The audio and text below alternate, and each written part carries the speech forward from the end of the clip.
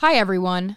The Tampa Bay Times is taking a break from our daily flash briefing while we work on new and exciting ways to bring you the best in local journalism. For the latest news updates, check our website at tampabay.com.